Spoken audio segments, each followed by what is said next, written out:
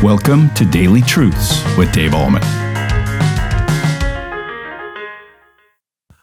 Hi, everybody. Welcome to Daily Truths.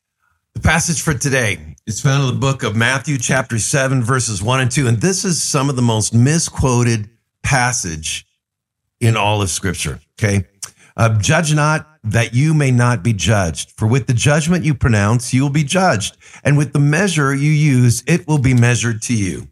Now, yesterday we talked about what Jesus didn't mean, that there are times when people do things inside the body of Christ that we, as their brothers and sisters in Christ, must hold them accountable to. For instance, if somebody who's deliberately sinning inside the body of Christ, they're a member of the church and nothing is said, that's not what Jesus is talking about here. Obviously, we are our brother and our sister's keeper. He does want us to say things about those situations to hold each other accountable. So what in the world does Jesus mean in this passage when he says, judge not and you will not be judged?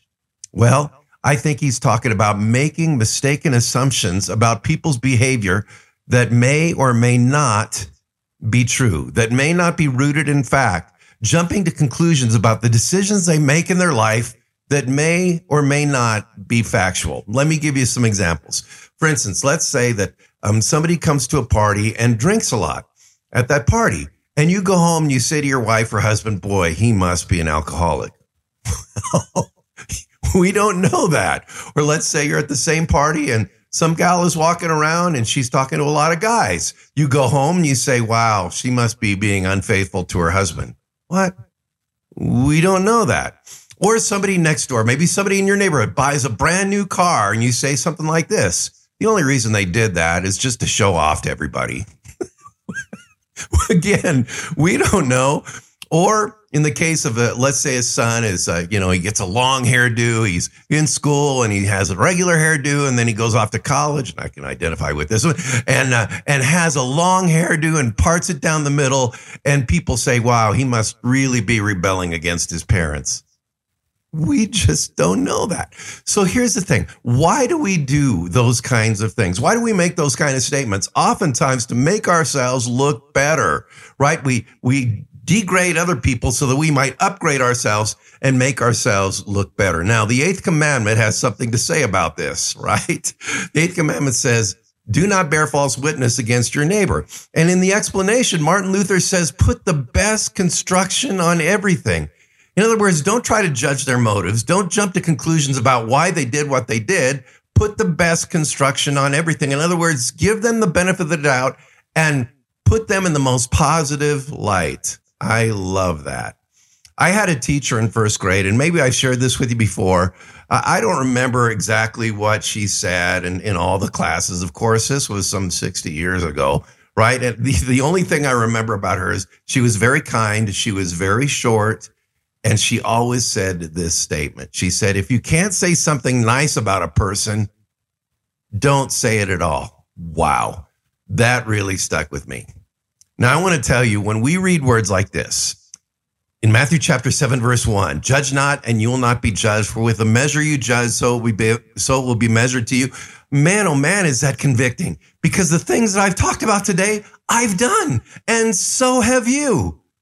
And what would it be like if we just said, okay, man, we've messed up. We've broken God's promises. We've broken his commandments. We haven't done what he says. And, I guess I'm just doomed. No, we're not.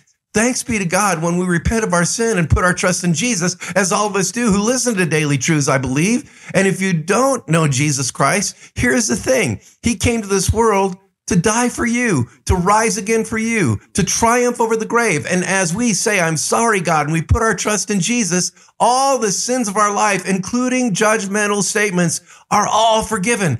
Thanks be to God, we have that forgiveness in Christ, and we can take that into our life, and we can say, I want to amend my sinful life. I don't want to be so judgmental and critical of others. I want to see people in the most positive light. I want to put the best construction in everything. I want to honor God by honoring other people. And so when we live that way, folks, when we say, that's how I want to dedicate my life to Christ, oh my goodness, it changes our whole perspective on life. We start to live for God instead of living for self. We start to see God through the lens of Scripture. God is a loving, gracious, forgiving God, and we start to see people in a similar light, that they are fellow redeemed, fallen creatures for sure, but fellow redeemed, loved by God, and God, through Jesus Christ, empowers us to love them just the way they are. Here's the thing. We often want to change people. We want to change them into our own image. We want to make them like us. And what needs to happen in everyday relationships, whether it's at work or at school or in marriage or with your family, to cover people with grace, to love them as they are, and to let God do the changing in their life, right? We're not in the business of changing people. We're in the business of loving people. Remember what I quoted a couple days ago. Loving people and using things is the way it's got to be. But oftentimes we get that all switched around. Loving things and using people is often what we end up doing. And God says, nope. Put the best construction on everything. See people in the most positive light. Don't put them down and make mistaken assumptions that may or may not be rooted in fact. Just love them the way they are and let God be in the business of changing people.